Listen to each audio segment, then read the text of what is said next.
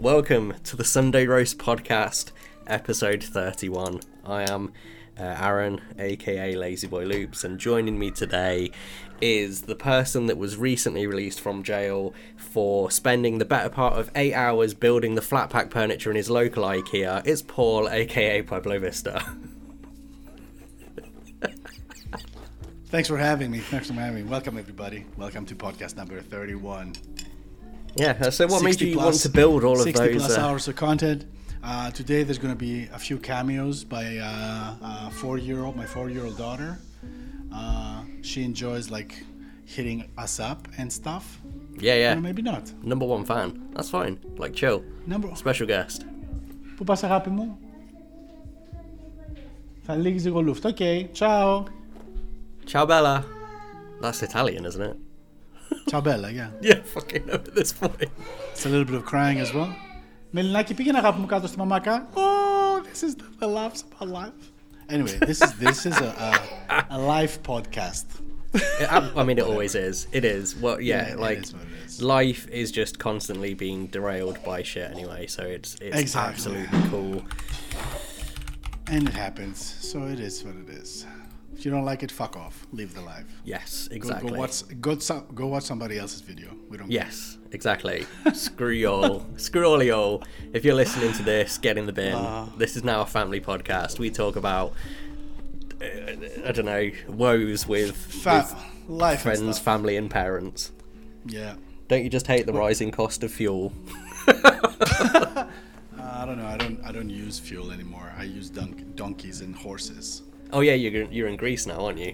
Yeah, exactly. I saw you over the weekend in your traditional garb.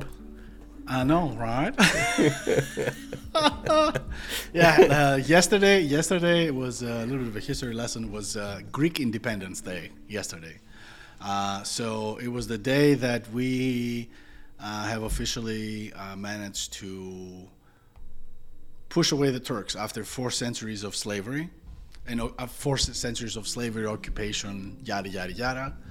We managed to kick them out, and then that was that. Even though the revolution technically historically started a year before that, Greece being a very religious country and all that stuff, they kind of like combined the date. They pushed the date a year further in order to fall on the same day with, what is it? There is some sort of like religious holiday at the same time, so it had like a godly sort of like meaning to it, like it was like a will of God that we would become free again in a way. But yeah, these fucking Christians have to involve themselves in everything, like it's fucking stupid. Yeah, right. I hate it, but yeah, it is what it is. Welcome to this is a Christian podcast, guys. Blessed be thy name. I don't fucking know what Amen. Yeah.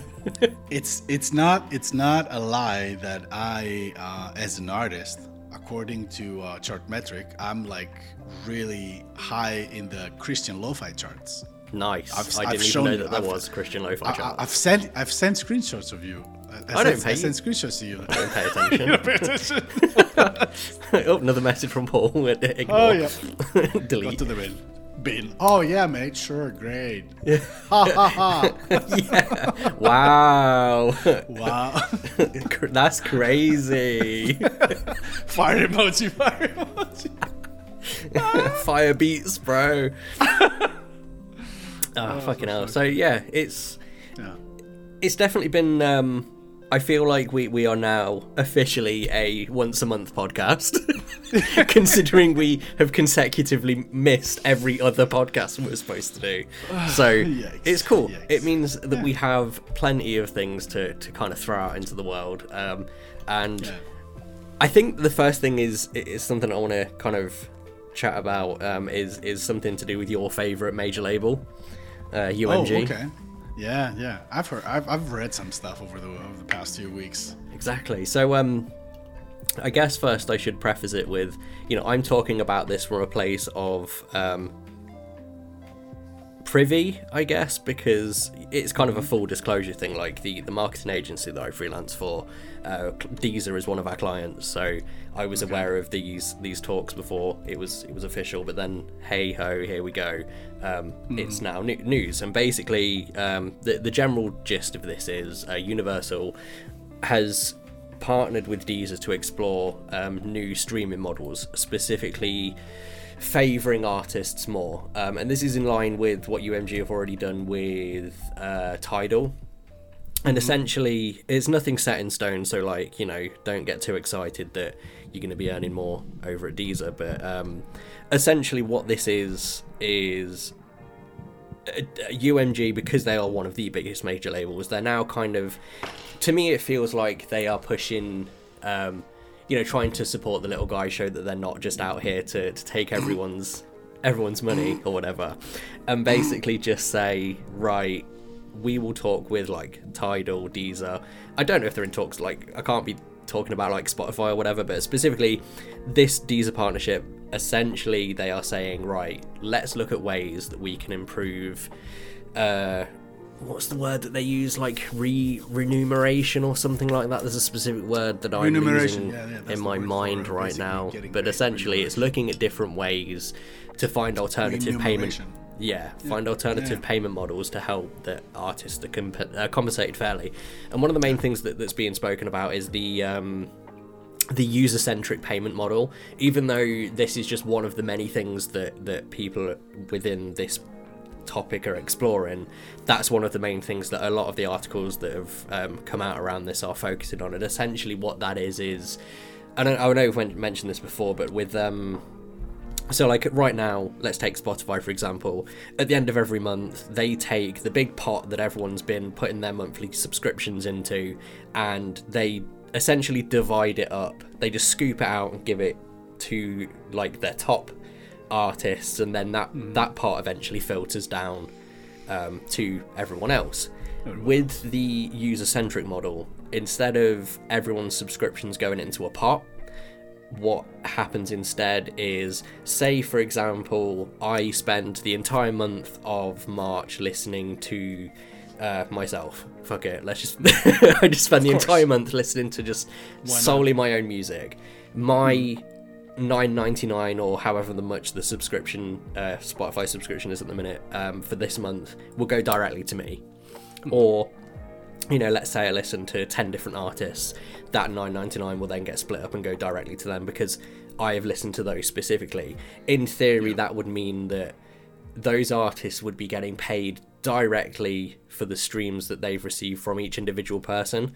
So, you know, those of us that have like, you know, I've got 50,000 monthly listeners at the moment on Spotify. That means a select percentage of the subscription from each of those subscribers would go directly to me, rather than me just getting a slice of the very, very big pie.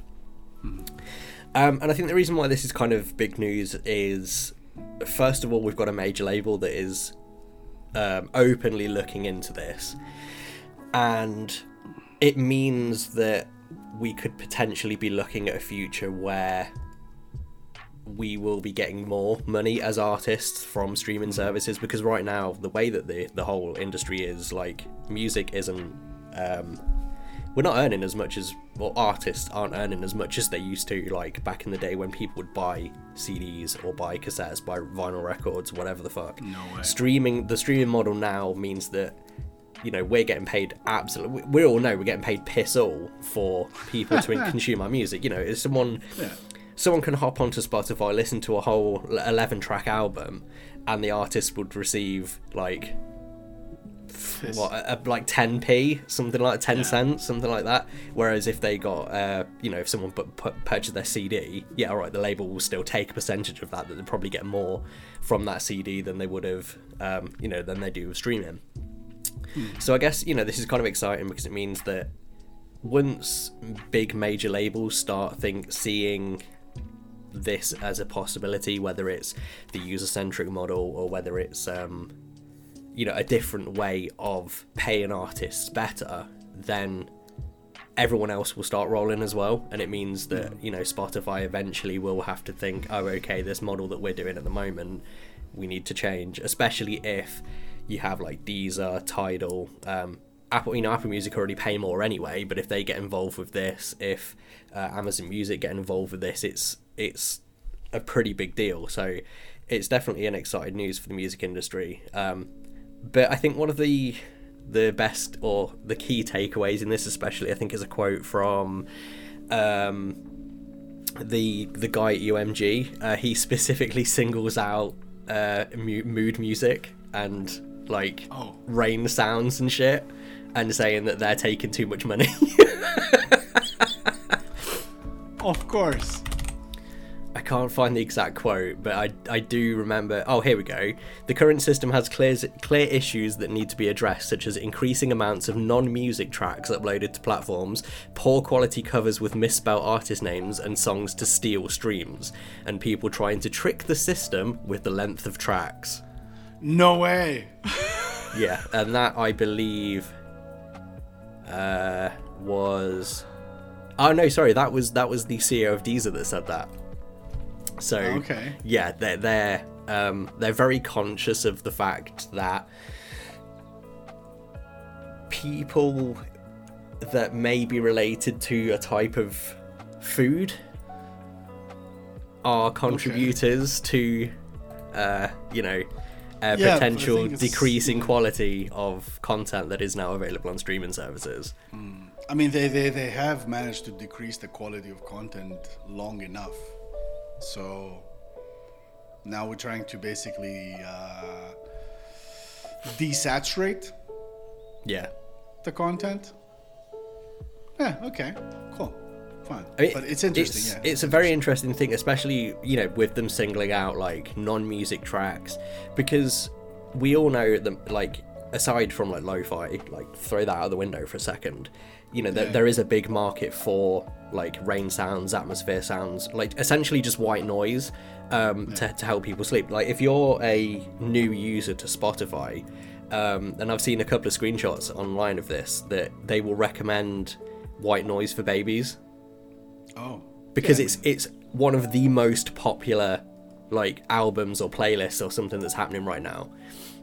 And the fact is, people are earning money from what is essentially like a noise that happens when you pirate some software and it realizes. Or a noise that happens when you turn on a TV back in the fucking 90s and it's not tuned. It's but I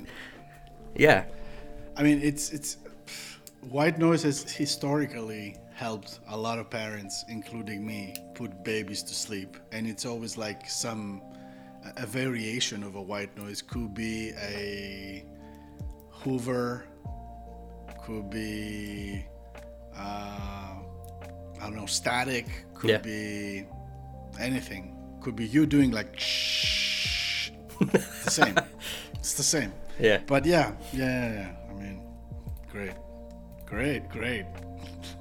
Yeah, but this kind of goes back to when we were talking about lo-fi fruits and their 30-second audio, and how if Spotify or streaming services take notice of this, that this could be really bad for those of us that fuck about with like 1-minute tracks. Yeah. And the fact that the CEO of Deezer's specifically pointing out people that trick the system with the length of tracks means that it's being noticed, and this could spell both. It's kind of a positive thing, but also a negative thing for the lo-fi scene, especially for those of us that rely on those mood playlists, on those playlists for sleep. I've mentioned it, I think last week, that there was that TikTok of someone saying, hey, you can now remove this from your taste profile, and specifically singled out lo-fi because all they do is listen to that to sleep, and they don't want to listen to that in amongst all of their normal music listening. I think we're now getting to an era where people are realizing that this type of music is just sitting in amongst that fan sounds, ocean sounds, white noise, brown noise thing, and it's getting a bit, I don't know, it's an interesting topic, and it's good to see that people are discussing better ways to pay artists, but at the same time the fact that it's noticing that thing is a bit worrying. Personally, I think just to add to what you're saying, I think there should be some sort of distinction between what we consider a music genre and whatnot. Like I would just even say that white noise is just, it's noise and should not be rewarded the same amount of royalties as a track, as a music track, whether it's an instrumental one or whether it's like a song or, you know, vocals or whatever. It's something, but it should definitely, you know, not be, you know, rewarded the same amount of money while streaming it. That's why we had all these fuckers basically abusing the system with 30-second whatever. But what do you do now? Like, it's too, they done this, like, this is done and out of the way and water under the bridge and whatever. Like, is somebody gonna, you know, get that money back? Or like, it's not like you award somebody like a fucking award and then after a while you're like, oh, give us back the award. Some shit. Yeah, like exactly. That. I think that it's a loss at the minute, isn't it? Yeah, I mean, thankfully, at least when it comes to content IDing that kind of stuff, all the, I would say the majority of the companies that actually provide that service, like Content ID, your content, flag specific sounds as generic sounds. For example, this happened to me recently with a release that we had earlier this year. It included some bird chirping sounds. So we got asked to, I just submit the tracks, and then I got a couple of days later, I got an email that said, if you could provide us the clean recordings without the generic ambient sounds like birds chirping and water flowing and all that kind of crap. That's interesting. Thankfully that happens. Imagine like somebody content IDing white noise. It wouldn't surprise me though if there is someone that's doing that. No, of course not. I mean, in this day and age, nothing is fucking surprising me at all. So it really wouldn't surprise me. But yeah, in a similar vein though, an article came out a few days ago that essentially said that in 2022 there were 38 million tracks on music streaming services that were played 0 times. 0 times. 0 times. Imagine being fuck. Not even yourself. You didn't even stream it yourself. Like, you just released it. Well, that's what Haley said to me. She was like, surely they would listen to it themselves. And I was thinking, well, no, maybe it's stuff that you'd put out in like maybe 2019 or 2020. You'd gone through listening to it yourself, and then you'd moved on to another thing. I'm sure there are those artists that have dropped hundreds of thousands of tracks that maybe last year just didn't get a single play. This is fucking sad, Yeah.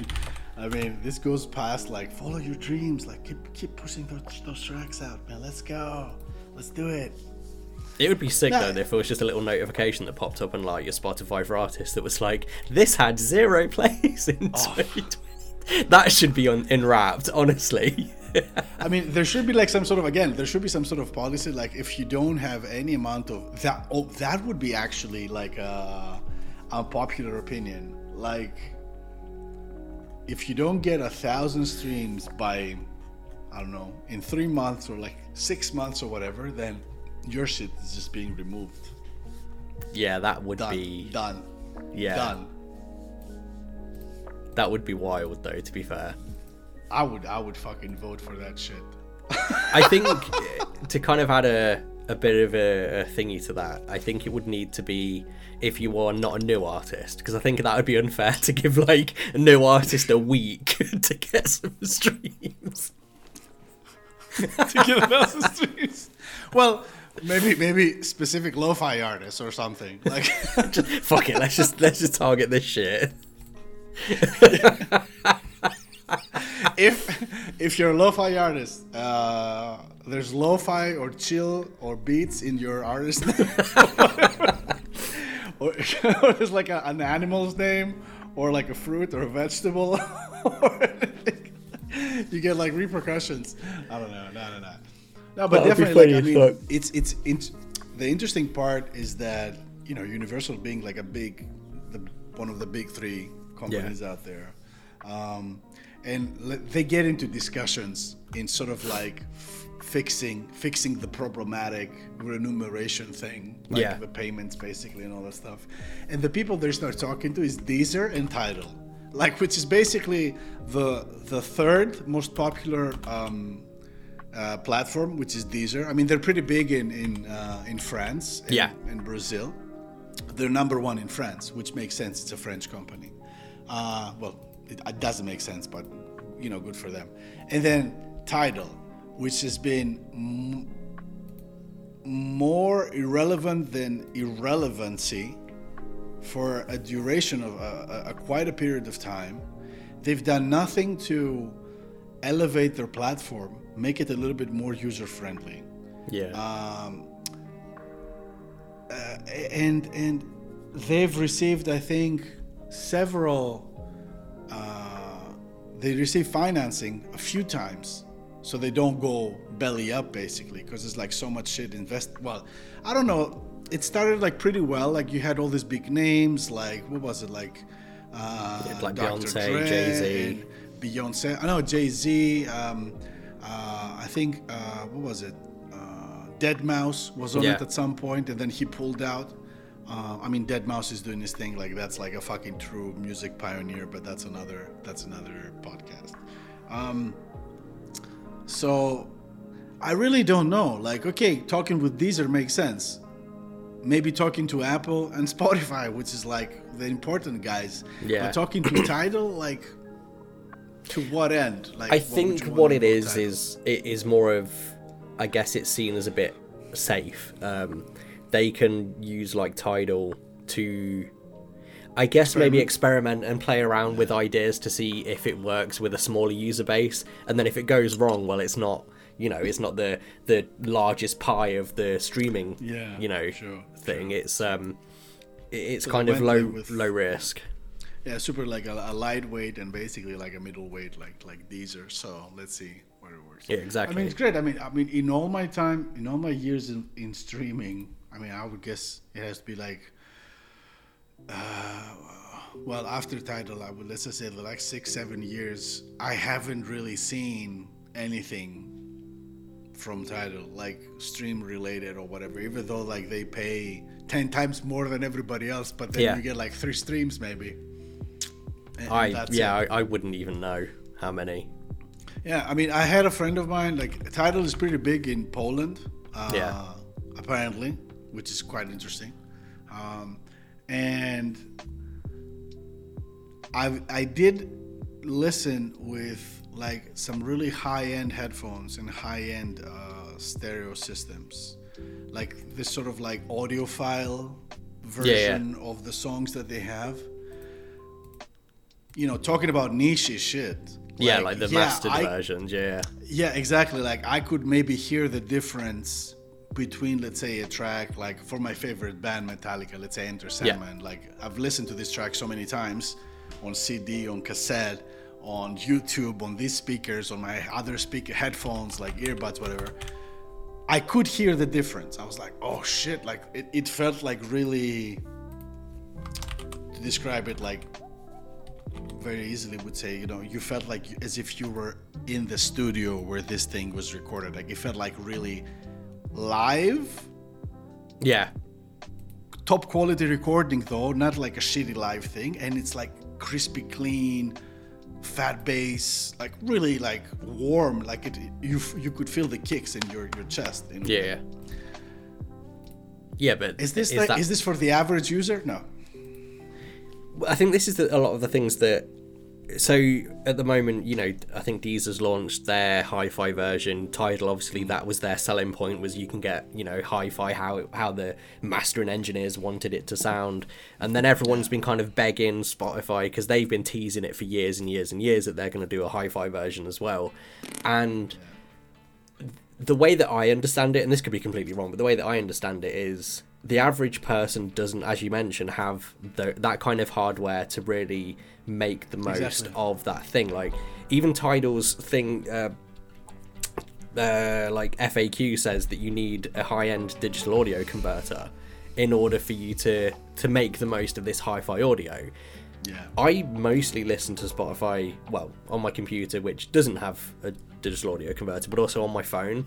And I've looked into it. Like, I'm a bit of a music nerd. I've looked into like portable ones, and like a portable digital audio converter is the same as this battery pack. Now imagine trying to carry that's got a cable coming from here to this to headphones, and then I'm like, yeah, I'm just out listening to music. It's not possible. Like, and again, I couldn't just put these earbuds in. I'd need higher end headphones to put on as well. So I'm walking out with these giant cans on my head of a brick that's an audio converter, and then my phone, and it's just like, is this really worth it? Especially because I'm going to be then paying an extra £5 to £10 a month to actually make the most of it. So, and this is what I always find quite funny about those that are really bashing Spotify for not launching their high-end like hi-fi audio thing. It's like, yeah, but you're going to be paying extra, and chances are you're not actually hearing the sounds that you should be. But you've got that pseudo, like, oh, I've paid for the hi-fi. This is the hi-fi version. I hear it. It's crisper. It's like, fuck off. It's the same. But it's exactly what you said earlier. Like, it has to do with basically the user base. It's as simple as that. It's like a very small user base that Tidal has. It doesn't have to do anything with, the sound quality or whatever. They're gonna use him like fucking lab rats, basically. To do their experiments and then see if it works. And if it works, let's go forward. And yeah, Deezer is great as well. I mean, Deezer is like really nice as a platform too. Like, the app is great too. I mean, in a way, I'm happy that they haven't gone balls deep with the lo-fi stuff, because I had discussions with a lot of people that say, oh no, we nobody cares about Deezer because we don't get any streams and blah blah blah blah blah. It's the good thing with Deezer is like there must be some sort of like quality control or some quality assurance happening behind the scenes, especially when it comes like to curating stuff. Of course, they have like a couple of lo-fi playlists or chill relaxing playlists, which are great as well, but the main key there is that our boy lo-fi girl is French, so he gets a lot of support for that. Of course, like his playlists are, their playlists are like number one when it comes to the lo-fi stuff, which is great. But then again, Deezer requires a lot of, I would say, quality music, or if you're good.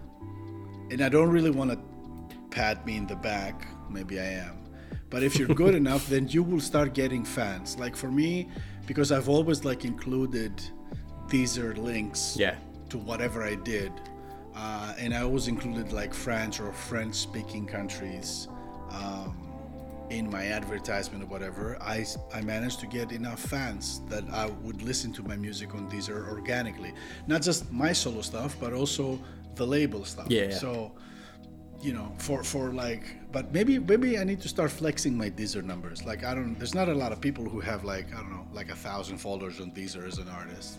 Exactly. I think it's pretty dope, and that's what I was going to say. Like, we're talking about all this, and like, Deezer, Tidal could be getting better monetization for artists, but let's face it, who in the lo-fi scene is going to give a fuck, because it's not Spotify. Exactly, and nobody sees numbers, and there's no numbers anywhere. And I've seen it for myself. Like, every week when I update my playlists, I use Tune My Music to put it over to Deezer as well. Or my main kind of frontline playlists are on Deezer, and the amount of times that I'll go and transfer those tracks over, and like 2 or 3 will be missing because they haven't been put out on Deezer. They've just been put out on Spotify, and it's like the amount of like, you're just cutting your thing short because you're not putting your music everywhere. And there's so many opportunities in all of these different streaming services to get your music out there and be heard. Like you said, you managed to get fans on there. There are users. There are like I think there are a couple of million users on or billion. I'm not 100% sure for Deezer. So to kind of not include your music on those platforms is just dumb, because you think like Spotify is king. But exactly. There's only so many times that we can fucking say that. Yeah, Spotify is great and all that, but it's like at the end of the day, you have to like do whatever you gotta do. Like I personally, like, I think I also gave up on Spotify on a lot of things. Like there's so many, I would say, stakeholders, and there's so many things happening behind the scenes right now that we're not privy to.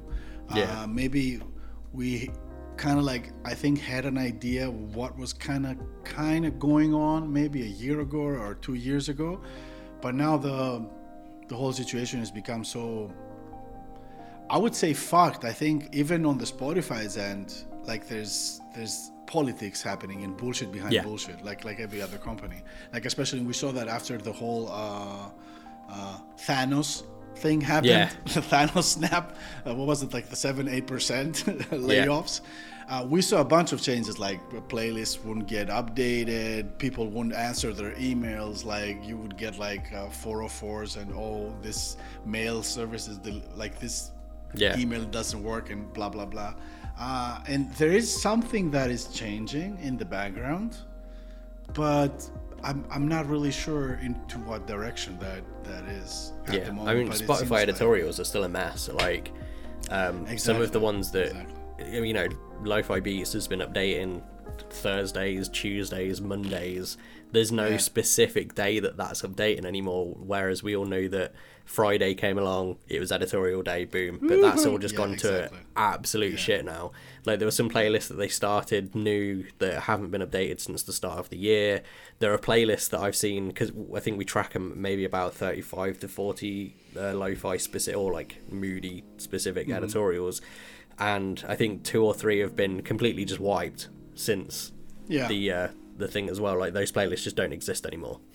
So I think there's definitely something going on, and I guess that could push us on to the next topic, which is specifically around editorials. And this actually is one of the craziest things I think that's happened with editorial, as far as I'm aware, in that Spotify has essentially claimed a user-generated editorial playlist. What's even weirder is it's actually still curated by that person. It's still curated by them. So the Lonely Girl I Want to Sleep playlist or something was essentially kind of taken under the wing of Spotify. It's now an editorial playlist. If you're placed on it, you will receive the email to say you've been placed on this editorial playlist. And I think so it seems to be Spotify Japan that have done it, because they are a Japanese account, I believe.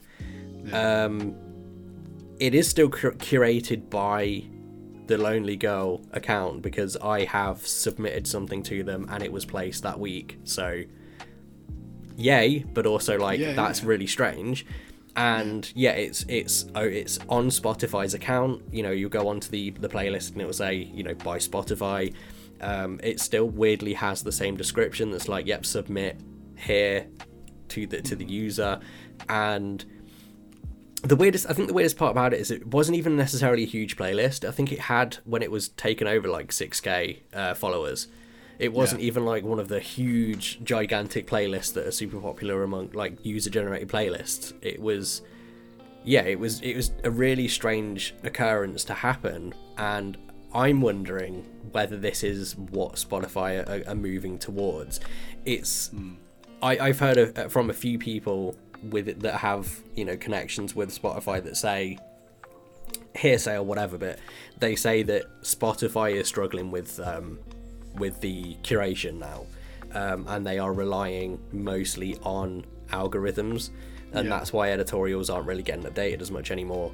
And I'm wondering now if Spotify are actively looking for playlists that are curated by users, or curated regularly enough by users that they are just gonna take them under their like essentially absorb them into Spotify, so they become like official editorial playlists, to I guess alleviate that weight of all of the editorial submissions they get.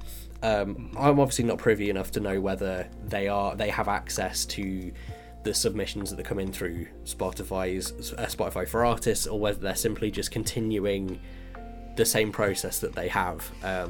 But I think once word starts to get out, you know, we're obviously not helping that case, but once word starts to get out, they're probably going to get fucking overwhelmed with submissions. It's pretty interesting. Like there's like so many. Basically, when we were made aware of that, I think I saw it, and then a few hours later, you also sent that to me as well. I was like, oh, okay. So I was like, yeah. There's like so many things that came into my mind. Like I thought, first thing that I thought was like, the whole submit for editorial placement is shit. It never worked, and now it's like belly up. Yeah. And it's fucked up. The other thing that I thought is like, and I think we're basically more or less cross-referencing and researching through people who have connections or stuff that has been heard in the grapevine, that the majority of the people that got laid off were curators, basically. This also like enhanced the suspicion that I had about curation on Spotify has more holes than fucking Swiss cheese at the moment. Like there's a lot of payola shit happening, and then maybe people got caught up or whatever. Or also the fact that it was like one of the domino effects that happened in the whole tech world, basically, that we saw it like even like a few months back when there was like massive layoffs on Twitter, on Facebook, on Google, and of course like you as a company, as a commercial company, no matter who you are, you always like start from, you know, when you want to lay off people, you start laying off new hires, or people that are not as essential in the whole administration thing. Like especially when it comes to, let's say, Spotify, who has been historically for the past 2-3 years curate playlists based on algorithms on machines, and then maybe, you know, you tweak it with a little bit of like a human intervention, basically, or move the tracks around and whatever. I mean, we both use smarter playlists, which is essentially the same fucking thing. Like somebody gets access through the API to your fucking account, and then you can get suggestions of tracks and blah blah blah. So it won't be that difficult. Why would you have to pay a full salary and insurance for a person when a few lines of code can do that for you? It's like so many fucking things. Like I really don't know where this is going to play out. I think we definitely need to wait it out a couple of more months, even more, and then we can definitely, I mean, I would definitely be able to say, oh, this happened because of this or because of that or whatever. But because the other thing that I'm thinking, sorry to drag it out so long, is that like you said, this happened. This was like Spotify Japan is responsible for that move. The thing is that Spotify is pretty dead in Japan, and the reason why this happens is that because 95% of the population in Japan, or at least the recorded sales show that, is like iOS devices. So most of the people who are subscribed in a music service are subscribed to Apple Music. Like it's also like not it's also a big fact that my top countries when it comes to like my Apple Music data, number 1 is Japan. Number 2 is US. Or sometimes like, I mean, it has been US for the longest period of time. And then the past couple of years, it's like every month, like Japan might pop up or be like number 1 and then maybe number 2 in every other month. So it's maybe it's like Spotify Japan wants to kind of like vertically invade the lo-fi thing, because lo-fi is pretty big. Or let's say lo-fi, let's just say instrumental music that is closer to manga and Japanese aesthetic and anime. Basically not lo-fi girl stuff, but more anime manga stuff. I don't know if it makes sense. Maybe the people who are, you know, it makes sense to us, of course, and to other people who are embedded in this fucking scene. But pretty boy music, that's not the thing. That's not it. No, and to kind of back up your point, like my third top country on Apple Music is Japan. Okay. So But yeah, I think you don't make lo-fi though, so it's even surprising that's number 3 for you, right? what the fuck? Well, you're the one who always says like you don't even make fucking lo-fi anymore. So No, I'm just like saying. I used to. The track, yeah. I think there's trail off or whatever it is. But yeah, no, I make beats, bro. I know. No, I do avoid that kind of anime sound though. Even though Exactly. when I made something that I thought was very much, this is 100% like, chill hop, like not lo-fi. So the first thing someone messaged me was like, "Oh yeah, this is like an anime beat," and I'm like, "What the fuck?" Fuck off. No. No, like I don't actually have an issue with anime. But I don't like sleepy beats. That's the only thing that I'm fucking annoyed about is sleepy shit. But whatever. I think you're right there. But it's interesting that the Lonely Girl curator is actually either managed or a part of a label called Sasacorrect. Okay. They're a Japanese label, and to be honest, they are legit. They're not just they've worked with like Google in Japan. They have some pretty, I think, big Japanese artists. But yeah, Lonely Girl is one of their. There has been like I would say like an influx of Japanese artists. Yeah. Making beats as of late. I would say, I mean, they've always been around, but I would say the last 6 to 8 months, you would see more and more people. And I mean, I personally, as a label, had a few of them, which is like super great. I'm always like I feel myself when I speak to like Japanese creators, because like I respect a culture that I don't really understand so much. Yeah. I'm a little bit like in awe when it comes to like, communicating with them. Like there's things like how you should be polite, how something you might say might sound like stupid or whatever. I mean, sometimes I would even, I mean, I've done it like several times that I would like Google Translate arigatou gozaimashita, which is like the super nice, polite way to say thank you about something without trying to appropriate things. Then I found out there's like 1,000 different ways you can be super polite about saying thank you. I just go with the first one, and then I even asked a bunch of them, like, is it stupid? Is it like, do I sound too much of a gaijin, like, an Ausland, foreigner if I do this, or is it like stupid? It's like, no. It's like, it's good that at least you try. So. Yeah.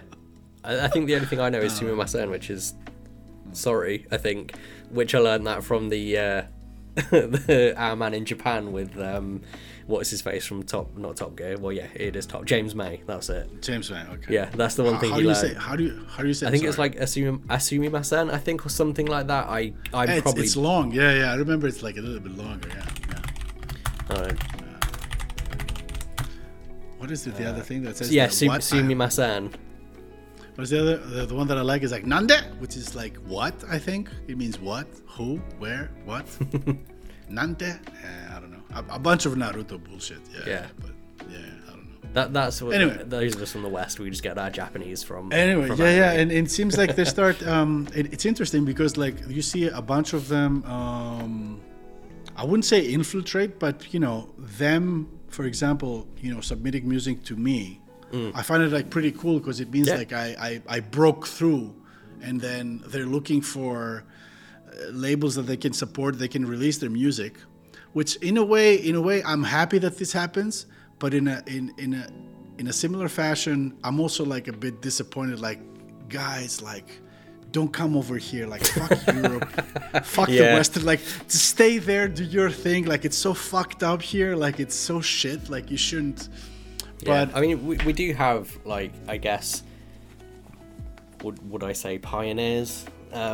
We have people in the scene at the moment that are really trying to bring that Japanese lo-fi sound. You know, you've obviously got Tsunami Sounds. They're working with, I think they're working with Dashgo to do their Japanese lo-fi playlist. You've also got, I think, the label, which is just called Japan Lo-Fi, and they're working with Tsunami Sounds as well, that are really kind of pushing that more Japanese representation. I wouldn't even say sound. I think it very much does have a sound, but it's more that kind of representation. I mean, yeah, I think everything. I'm just one of those people that think whatever comes out of Japan is just amazing. Now, one thing that is definitely going to go, that I see a direction going to when it comes to this kind of music, and it's like, it's not a lie, like there's a couple of more labels that does it. It's like basically localizing the content now. Like you see this with Tsunami. Damon is like pushing a Japanese aesthetic like so hard, and he's doing like a really great job. Like I love the stuff that he puts out. You see that with Stereofox, for example. Like Evo is focusing on the Bulgarian beat making scene. Yeah, I'm starting to do something similar like with Greece now, since I'm Greek, and there's not so many labels. At least not. I'm not.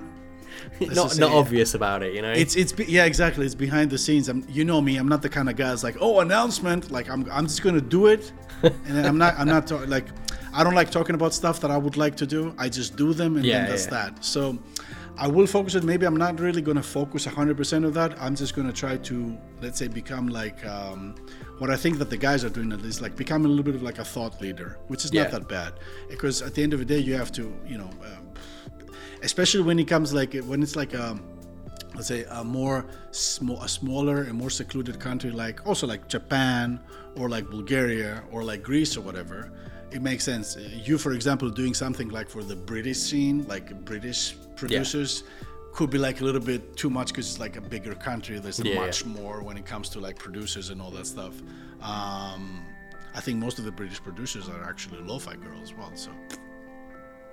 And it's like the kind of sound that you don't really like.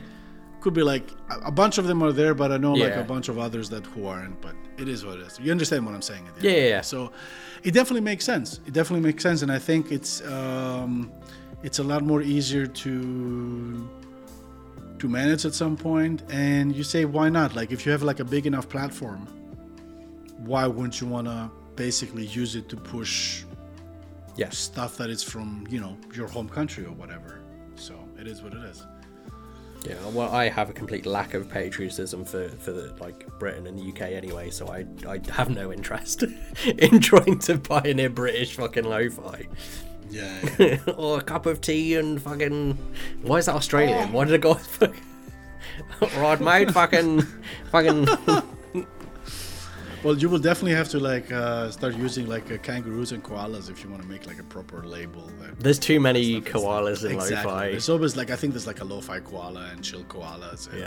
Well, you've got Clover Records there, a mascot's koala, and then another label started up with pretty much exact same image of the koala. So or you can go for like one of these huge, or like the super tiny marsupials. No. Like it looks like a mouse mixed with like a kangaroo. What is it called? Like it's like super small. It's like a mouse with kangaroo legs. Like it's really crazy. I don't know what it's called, but it's like, you know, Australia's ecosystem is like so unique. Yeah. But it's really like you don't animals that you see in Australia, you don't see them anywhere else. So no. It's really great. Huntsman spider. Except fuck spider. that. Oh, I mean I've never heard of that. A spider would be a great beat maker if you think about it, like tapping all those fucking drum beats. Yeah, exactly. Like 8 legs. That'd be so cool. Yeah. You heard it here first, guys. That's it. Lo-Fi Spider Records. Lo-fi Let's go. Let's get it. Submit. Hello at lofispiderrecords.com. That is a joke. It is not real. Again, it's interesting that what's happening. Like, I don't know. Let's say if so far it's just contained in this one playlist, like a third-party playlist that was converted into an editorial playlist.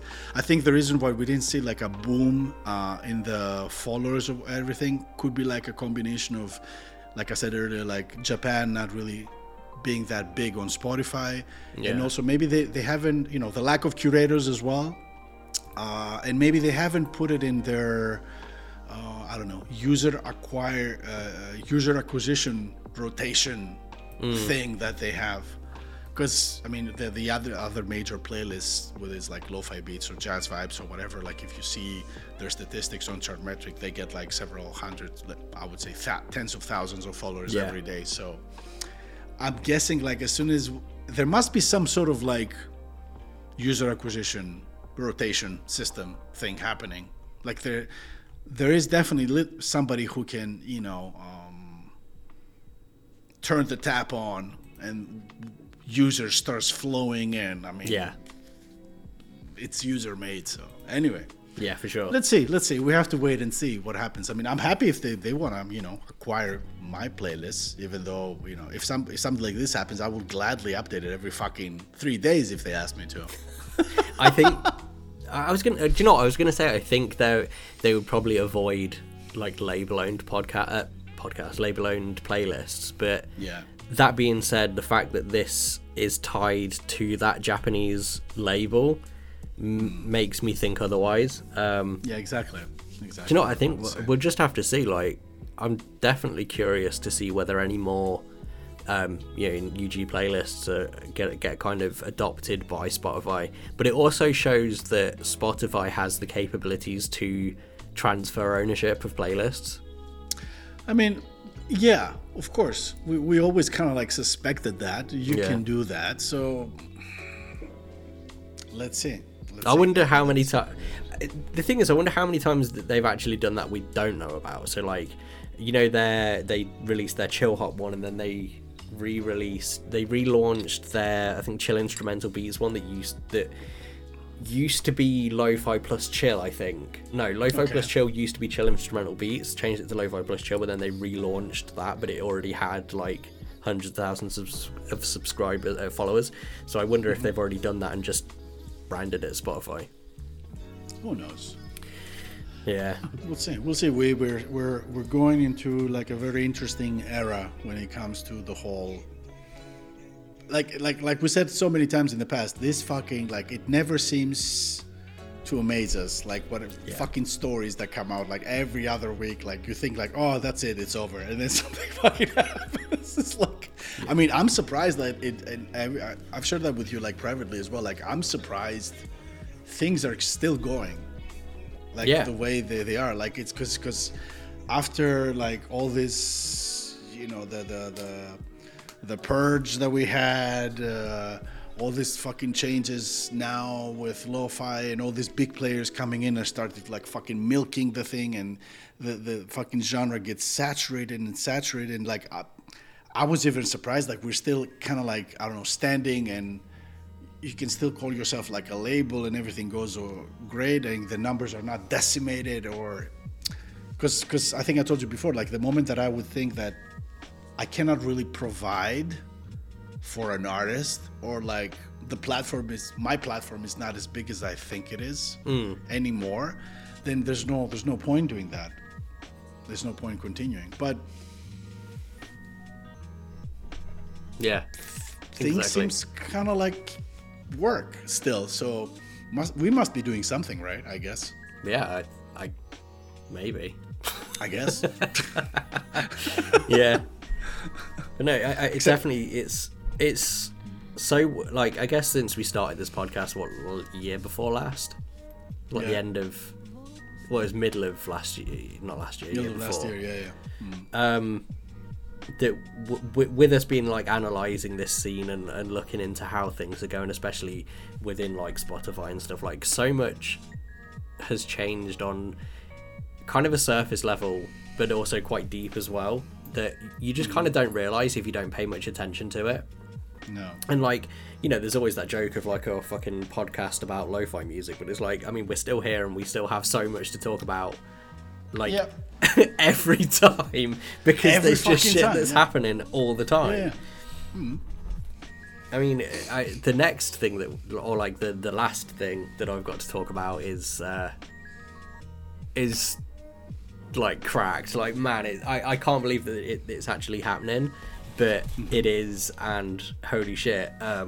So kind of speaking about the oversaturation and the, I guess when we've mentioned like ghost producing and stuff, I've seen for myself proof that there is a relatively newish label out there that is buying beats from Fiverr and putting them out under different aliases that they themselves run.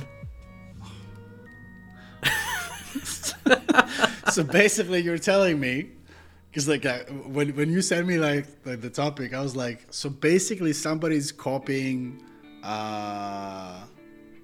what Spotify's been doing with like, you know, ambient music and all that kind of crap. Yeah, they've decided to do it for themselves, except they've not been very very sly about it, I guess. You know, they've left public comments on Fiverr thanking the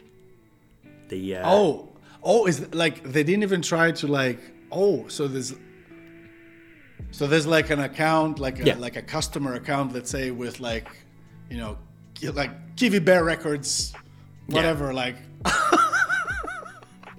Obviously, you can't look into user profiles, but obviously, if you've purchased anything from Fiverr, you'll always be prompted to like leave a comment to rate your purchase, or you know, and this account has publicly thanked a creator on Fiverr that specifically ghost produces beats, and has subsequently used those. So it seems to be less around lo-fi and more between that kind of bridge of lo-fi and funk that they are, you know, that they're doing that stuff. But I first heard of this particular label because people have started releasing with them, like legitimate artists that are working with them now as well. And I'm just So basically you already start releasing with artists, and then you're like, oh, you know what, maybe I need to make like $1 anyway, like maybe I need to make like 100% of whatever. But is it like one of the labels is it a German label?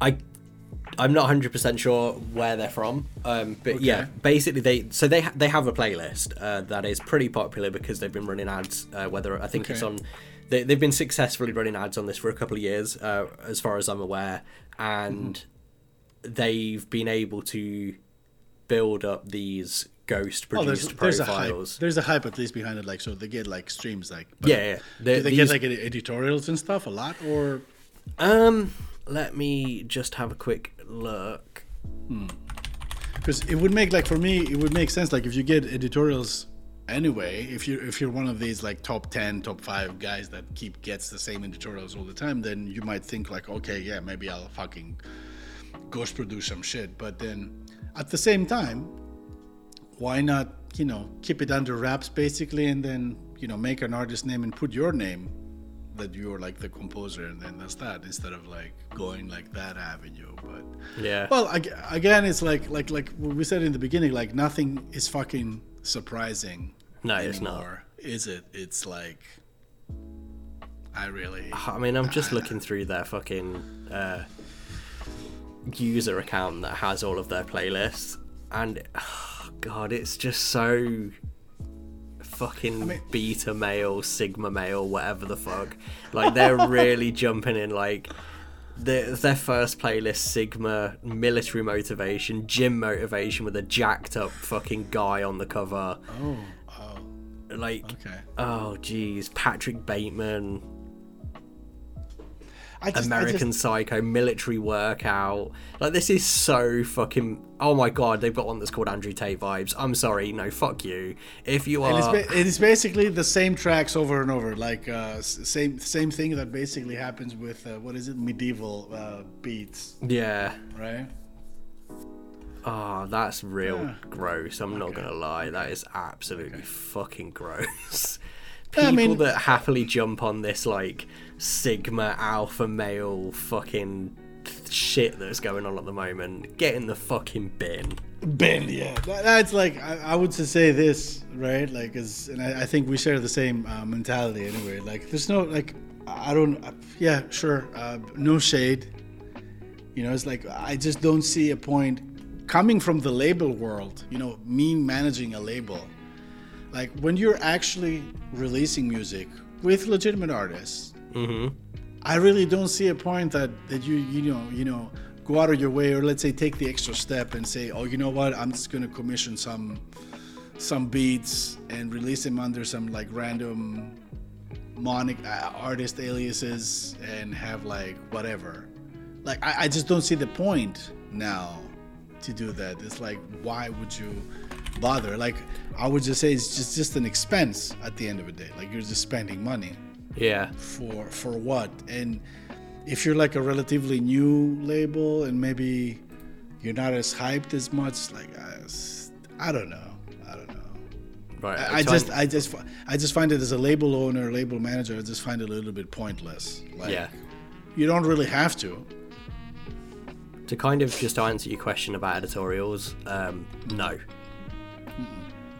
Just looking at these ones that are definitely fake artists, none of them have got editorial. Oh no, this one has. Okay.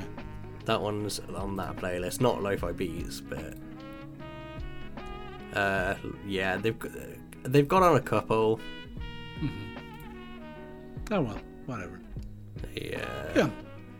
I hope it works out. You know, good for them. But at the end of it, it's like I would just also like from the artist perspective, if I were an artist and I already released with them, and then I would just see that they do something like that, I would just feel weird as well. Yeah. Like, hey, like I've released with a label that kind of like that is boosting their own ecosystem, essentially. Yeah, like what's the point, bro? Like, what is it? It's money, though, isn't it? It's just funny. Like, it's like, why would you do that? Like, it's like, but then again, it's like there's so much shit that's been happening in this fucking like beats scene. It guarantees income, really, though, doesn't it? At the end of the day, if you're paying, like, let's say you pay $50 a month on ads, that's getting your playlist, you know, a couple of 100,000 streams a month, and the top 10 tracks are all tracks that you get 100% of those royalties for, after spending what, $15-$20 for someone just to make a ghost beat. Exactly. Is it like, I mean, what, you're investing like maybe $150 and you've got an album's worth of music that you can put out there and just continuously. I really don't know. Like, it's man, like, it's, I don't know. From a business perspective, it absolutely makes sense. Like, you are using a system that Spotify themselves are even guilty of using, and you know, you are investing. However, though, Spotify is actually, you know, it's investing money in ghost production that will eventually recoup, because they just put their shit that they make in their editorial playlist. So it's like a guaranteed thing. Like, they make more than what they invest. But unless you are in cahoots with some curator and you generate a bunch of, like, it would make, let's just say this, it would make sense for Lo-Fi Girl to do this. Yeah.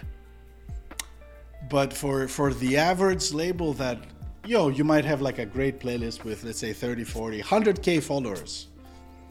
And you just, like, it doesn't, I think it doesn't. But hey, you know. Most of the tracks from these artists are pushing 100K, 150K. So, you know, I'd be well on your side if it was maybe they were getting like a couple of thousand, but, you know, they're hitting hundreds of thousands, tens of hundreds of thousands. And even on like their newer stuff, the newer stuff has got like this track that was released on the 18th of February. So maybe, I'm just thinking out loud. So maybe that was the business plan from the beginning, to basically do a follow the business plan, the Spotify business plan, and then you release music from legitimate artists to kind of like create like a smoke screen, basically, right? It's like, we're like, okay, but great. In that sense, I can see the business model behind it. Fine by me. Like, I don't give two shits. Exactly. From a business perspective, I absolutely get it. But morally, Yeah, morally it's bullshit. Like we've been talking about this forever, but Yeah. I guess that's the business plan, and just go for it. Yeah, I mean, once again,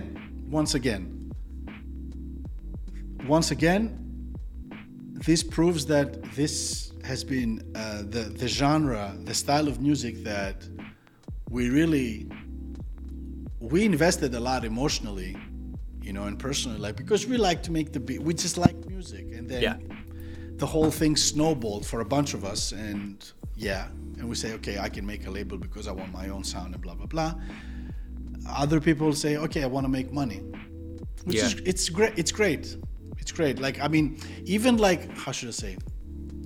Even morally, I don't disagree with that, because the morality of following that particular business plan is, I find it solid. Like, if that's what you want to do, I don't see anything wrong with that. Yeah. Because you and me have different morals and ethos. Yeah. Doing what we do. So again, I don't want to be like, I think I've reached a point that I cannot really say, oh, I'm right and you're fucking wrong. Like, everybody does whatever they think it's right for them. You and me, we have a different mindset. We have a different agenda. Yeah. And we just want to push and do whatever we want to do differently. Some other people, they just want to make money. Yeah. Okay. It's like, at the end of the day, it's all about if you can scale it enough, if it's scalable, how the longevity of the thing. Like, after a point, it's like, I particularly enjoy, I don't know, meeting people and talking to new artists and, like, whatever. Like, I find it, like, very funny and cool. Other people, they just want to, ghost produce a bunch of beats on Fiverr and just release them under random names, like what was it, Avocado or whatever, that kind of shit. Yeah. So, it's great. You do you, again, like, you do you, man. Yeah. But I just find it, like, it's so fucked. fucking. It's so. Yeah, dumb. it is. Like, the only thing that I would say is, like, it's that I would just try to blow the whistle for any legitimate artist out there, that maybe if you see something like that, like, if you realize, like, a label that you have released music with, or that's trying to approach you to release music, just don't do it, because at the end of the day, like, they're using you to cover up their business plan, to make it look more legitimate or whatever. Don't be the smoke in the smoke screen. Yeah. Like, it's not really gonna make you look good at the end of the day in the long run, associated with people that you have nothing to benefit from. You know what I mean? So it's whatever. Yeah. Because they will, at the end of the day, they will prioritize their own music over yours. Because they would want to make 100% and not the 50%. So, yeah. Oh, God. I wish I knew. I wish you could just get rid of them. I don't know. I just don't think. I get it. I do get it. It's the music industry. People want to make money. People want to, especially in lo-fi, want to do get a lot of return from very little, like, effort. Yeah. And, like, I get it, but at the same time, like, fuck off.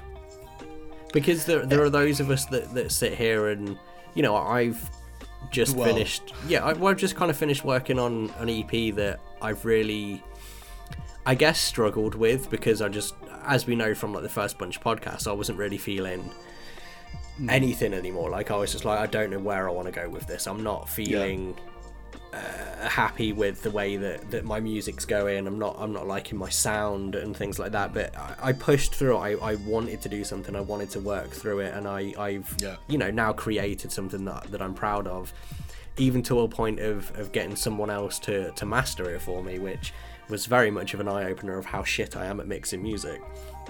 But to then, all of that effort that I've put in, because essentially I've been working on these since the end of last year, and I'll be putting them out in like August. So there's almost like there's over 6 months of work that's kind of gone into what is essentially 5 songs that will probably get listened to a couple of 100,000 times, maybe. I don't know how well I put that out. That'd be great, actually. Yeah. But to know that there are people that are just fucking jumping on these gig economy platforms and being like, hey, you just fart out a track in 10 minutes, send it to me, and I'll put it out and get 150,000 streams on playlists that I myself are kind of boosting because of ads and whatever. And again, that's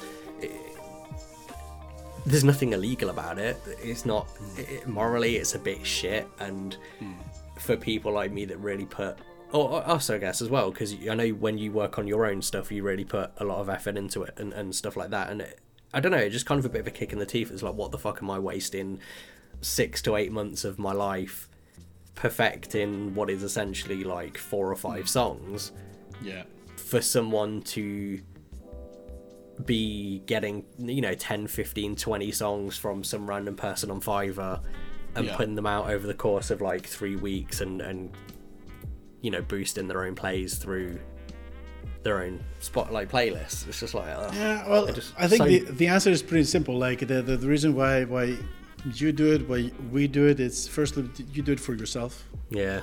And you don't really give a fuck. You just have this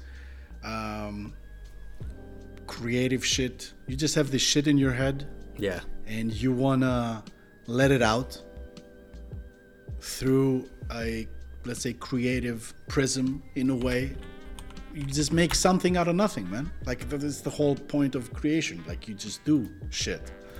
And then you don't give a fuck, and it's all about legacy, and it's all about like thinking like in 10 years time. I think this is what I also think, and I'm pretty sure you share the same mindset, is that the shit that I'm making now, would I be able to listen to them in like 10 years from now and say, oh, that was a good joint, like what I used to do? Or imagine like, and I think I said that to you like privately as well, like, well, of course, no, we also like shared that on the podcast. It's like, it would be super funny for me turning like, I don't know, 60, 70 years old or whatever. And then sitting down with like my kid and be like, oh, look at what dad used to do like 30 years ago. And she'd be like, get that's the fuck exactly out what I was of here, about like, to say. That. It's like it's we could die, right?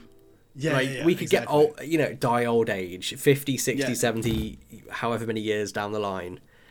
And again, we can't say what the future of music consumption is going to be. No way. But let's say it's exactly the same as it is today. Spotify is still a thing. Music streaming is still a thing. It's not being beamed into our heads by a fucking Tesla chip or whatever. Like, we could be well and gone, and someone could just load up Spotify, load up, let's keep it within like my own little thing. So like, my upbeat lo-fi playlist, it's still going to be there, whatever. And they're just like bumping my music. And I'm long. What the we're not actually considering that this could still be here for like decades. Exactly. And who's getting my royalties? The estate. There's just a PayPal account that's just totting up over the years. The same with like the label stuff. No, it's like that exact thing that you described now. Somebody listen to you. They are going to be listening to a piece of music that has your fucking name on it. And I'm not talking about Lazy Boy Loop stuff. It's going to say when it comes to the metadata, the composer would be Aaron Richardson. That'll be it. You know what I mean? So for me, it's the same thing. It's not going to be like fucking DJ Avocado Lo-Fi and then a blank in the composer thing because it was just like a fucking business thing that I was doing there to make some money because nobody would care. So I don't know, man. It's like I think I would say this. We've seen these sort of like business, I wouldn't call them schemes. Let's say these business structures come and go. The past, 2-3 years, maybe more, like especially more in detail the past couple of years that we've been doing the podcast, and we started paying like even more attention because we want to find like subjects to talk about. there's always like, I would say this, like there's no longevity in these things. Like it's like a quick cash grab that might last something between like 6 to 16 months, and then that's it. Like it eventually dies off because you just like all these tracks are like a dime a dozen. There's no actual content creator behind that. There's no Instagram account. There's no what we said in previous podcasts as well. Like nobody is gonna attach themselves to you, not as a fan of just an artist, like maybe it's a fan of the actual music genre. If there's nothing, if there's no persona behind it, there's like no persona. If there's no soul behind it, you know what I mean? Like you can have like a persona, but if you don't back it up somehow with like, oh, you know what? Fucking Paul, for example. Yeah, there's the Pueblo Vista account. There's also like the Facebook thing, and the guy is wearing like a fucking local costume, going in a fucking random parade for the independence of the country. You know what I mean? Like, it's the same guy who makes these fucking beats, or like it's Aaron who like likes to play the bass and he dyes his hair, and there's like you see snippets from your life, like from your house or whatever. Like people can relate to that kind of shit as well, and if they can relate, if somebody relates with something, they start paying money. And this thing here, the t-shirt that I'm wearing, is an actual example of what I'm saying. I relate to the NBA player Giannis Antetokounmpo, who happens to be Greek, and he's also a black guy. It's like he stems from Nigeria. That's where his parents come from. He was born in Greece, raised in Greece. He is a Greek citizen or whatever, and his brand is the Freak, the Greek Freak. I like him. I pay money for this shit. Yeah. You know, like I've been through a period of following him on, you know, his basketball career for like the first 6-7 years when he was like a rookie to now being like a 2-time MVP, All-Star. He's been in the All-Star games like forever, like, you know. And only like this year or maybe last year, I started buying his merch because I started like relating to what he does, and I respect him, and I like, you know. So okay, it's the same thing you do with artists. Like my favorite band is Metallica. Yeah, in the beginning, back in the day when, you know, because I'm fucking old, I had like a copy of the first Metallica thing ever was like a Master of Puppets cassette tape. Yeah. And it was just like a copy TDK 60-minute tape. And then I would get everything else on tape and start listening to this. And after a year of listening to that shit, I started buying the CDs, the merch, the whatever, like t-shirts, poster flags. Like I have like a fucking Ride the Lightning poster flag that I think with the fucking the electric chair and the bolts and all that crap. Like, fuck, I think I should just put it like somewhere like around here. Hold on. As well. Okay, there we go. The groceries are there. Oh, bingo. I thought like I'm right there with you. For a moment I thought the groceries showed up. No. So far nothing though, right? What the hell? They're here any second, but yeah. Okay. Like I've had this for ages. I think that was out of it was out of a Metal Hammer magazine. No, okay. Exactly. Like eventually that shit happens, you know. So I think that's why I keep saying in the beginning, like, you know, you and me being here doing whatever we do for that long. Yeah. Because, you know, being in this scene for more than a year is considered a fucking achievement. Yeah. So yeah, we must be doing something right. So I don't know. No, that's true. Like that's why I do understand why you might be like pissed off at some point. It's like, fuck, it's like you feel like it's a kick in the teeth. Yeah. At the same time, for me, I'm like, you know, another one. Yeah, I suppose. Yeah. Yeah, it's I guess it's just kind of hard to see that you know there are people that are just deciding to go down that route rather than actually, you know, again building that legacy. You know, the same with the label. Like, you know, I'm putting my personality, or at least we're trying to put our personality out into the label and just be like, hey, this is us. This is the music that we create. Like I was speaking with Carlos from Chill Select. That, you know, he develops a very specific sound with his label. You know, you can listen to all of their catalog and it's like upbeat, like jazzy stuff. There is no like sleepy stuff in there and whatever. It's a very, and that's the kind of sound that, well, not the kind of sound that we're creating, but we're trying to create our sort of unique sound, which seems to be leaning a little bit more towards the kind of left field, weirder, experimental side of things, which is absolutely cool. Like, I love all of that shit. And again, it's just seeing that a label is taking the easy route of, I don't know, just paying their way to get a catalogue. And it's like, or you could just do the hard work that everyone else in with labels are doing. But no, it's I would just say this to close it up, is that it's good that these people are out there doing whatever the fuck they're doing, because this helps us separate from them. Yeah, true. If everybody was doing what we're doing, then everything would be great, you know. So fuck it. I don't want that. I don't want something like. I want people to do that kind of shit so that other people can tell the difference between me and these guys, or you and these guys, or us and these guys. Yeah. So it's great content. Yeah.